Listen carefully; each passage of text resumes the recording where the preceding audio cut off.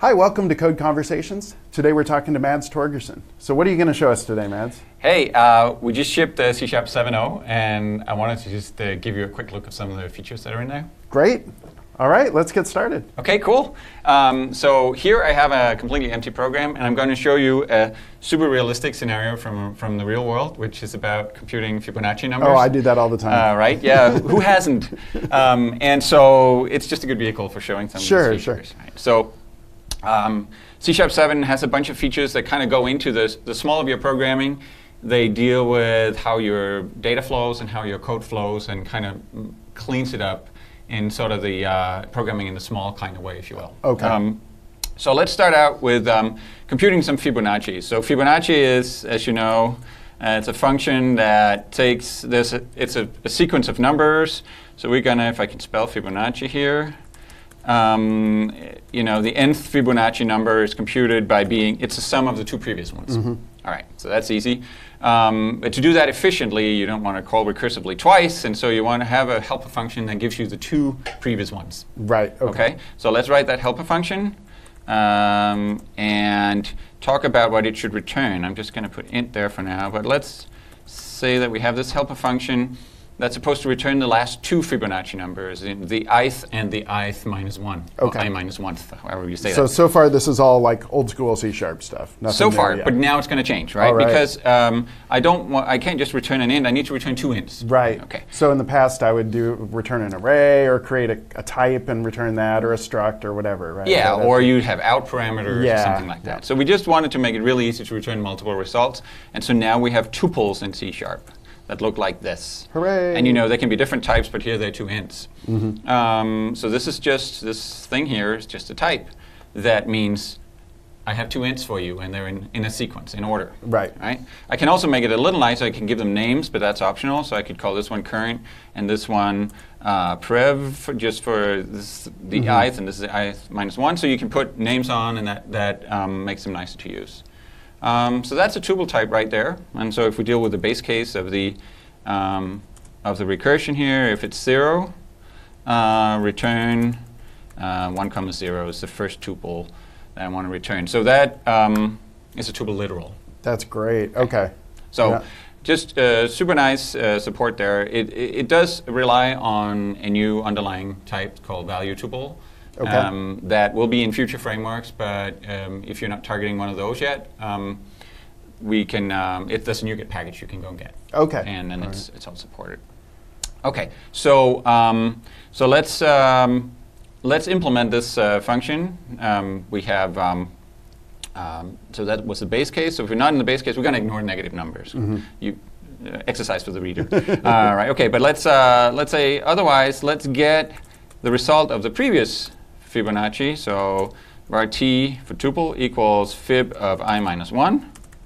And we can see what that looks like. And looks like t here, you can see it's a tuple, it has a current and prev. Let's return a new tuple consisting of t's current, like the previous current, added with the previous. That's a new Fibonacci number, and then the current one from before is now going to be the previous one, so that's in the second position. Right, okay. And if I get confused by this, I can actually use, I can use names in here as well. Yeah, okay. In a syntax that's similar to named arguments, I can say current priv here, and just to emphasize what I'm doing here, because otherwise it might get a little confusing. So the nice thing there, it's less code, but it's still arguably more readable than some of the other things I would have done to package those numbers up. Yeah, okay. And you see how the nice names came in handy here. I can use them to dot in. Otherwise, there's a default name, item 1 and item 2 I can use. Okay. Right, and so if you want to implement the Fibonacci method itself here, I can return a call to my helper method with n, and then just dot and get the current one here, and I'm done. Wow, okay. So that's one way to consume, to produce and consume tuples. There's also support for what we call deconstruction, and that means right here, for instance, where I'm grabbing a tuple and then dotting into it later, instead of having that temporary tuple value, I can actually split the tuple I get back from fib directly into its components. So if instead of saying var t here, I say var c comma p for current and prev, I'm now creating two new variables and making them the values that were in the tuple that I got back from fib. Ah, okay. Okay? And so here instead I could say, I would say C plus P here, just using the variables I got from before, and C here. And that's in many ways a nicer way to consume a tuple. It depends on the situation, right? I could also do it down here. This is actually a pretty nice implementation. Just for the sake of illustration, let's pull this call out to a temporary using one of the nice new refactorings. Let's introduce a local, call it R. But then let's actually deconstruct here and say we want the first component to be the result we're going to return, and the second component we actually don't care about, and we can use this new thing called a discard. So if you use an underbar as a variable and it's not declared anywhere, that just means discard the value. Okay. And now we just return the R that was the thing the first component of the tool, if you will.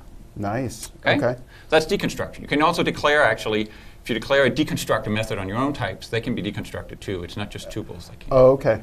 I'm not going to show you that here.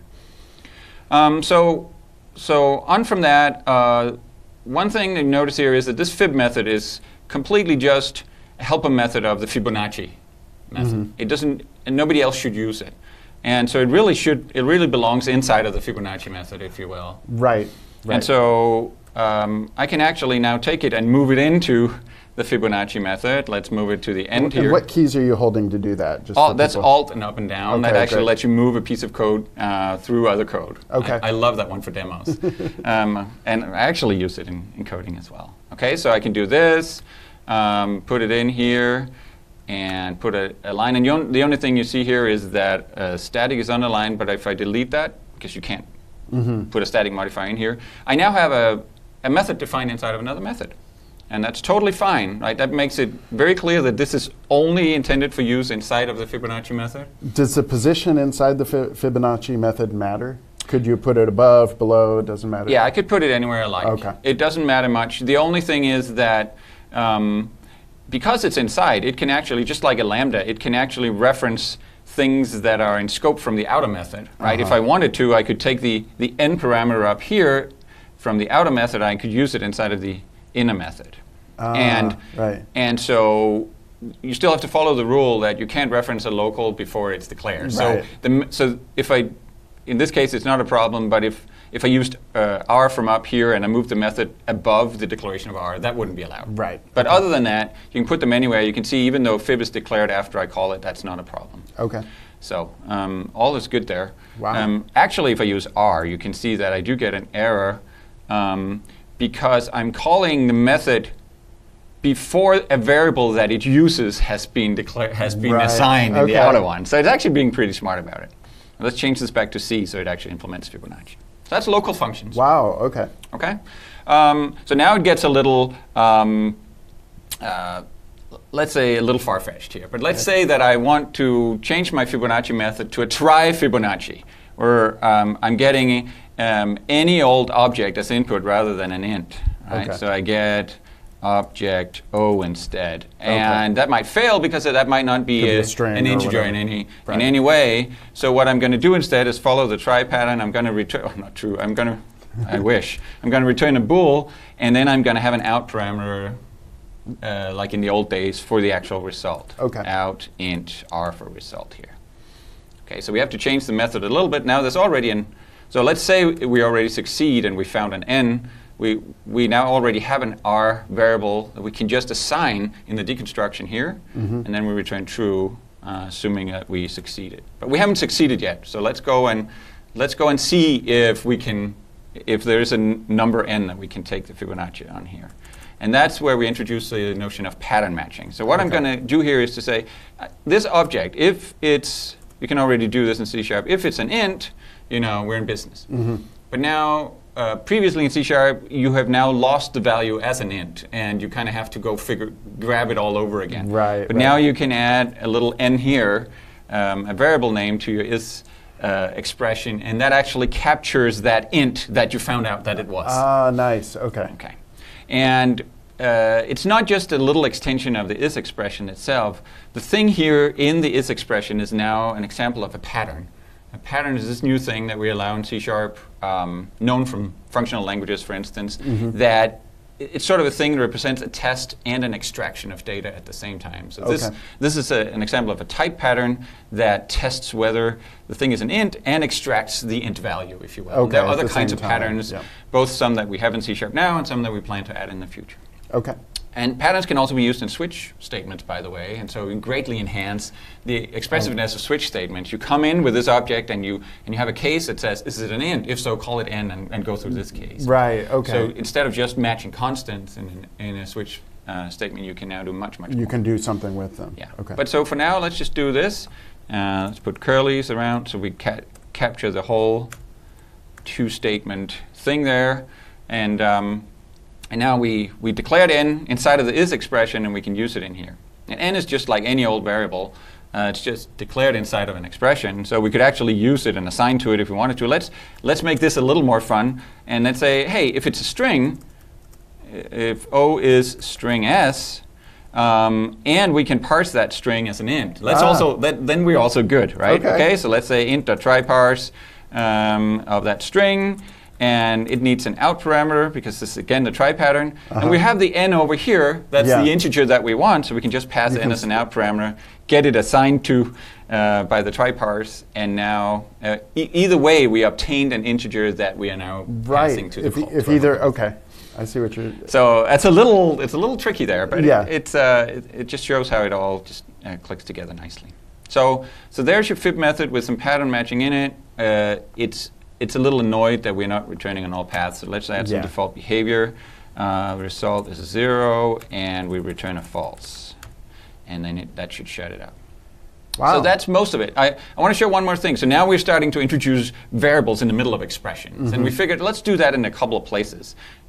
We also sort of do it with the deconstruction here, but let's go and call our try Fibonacci.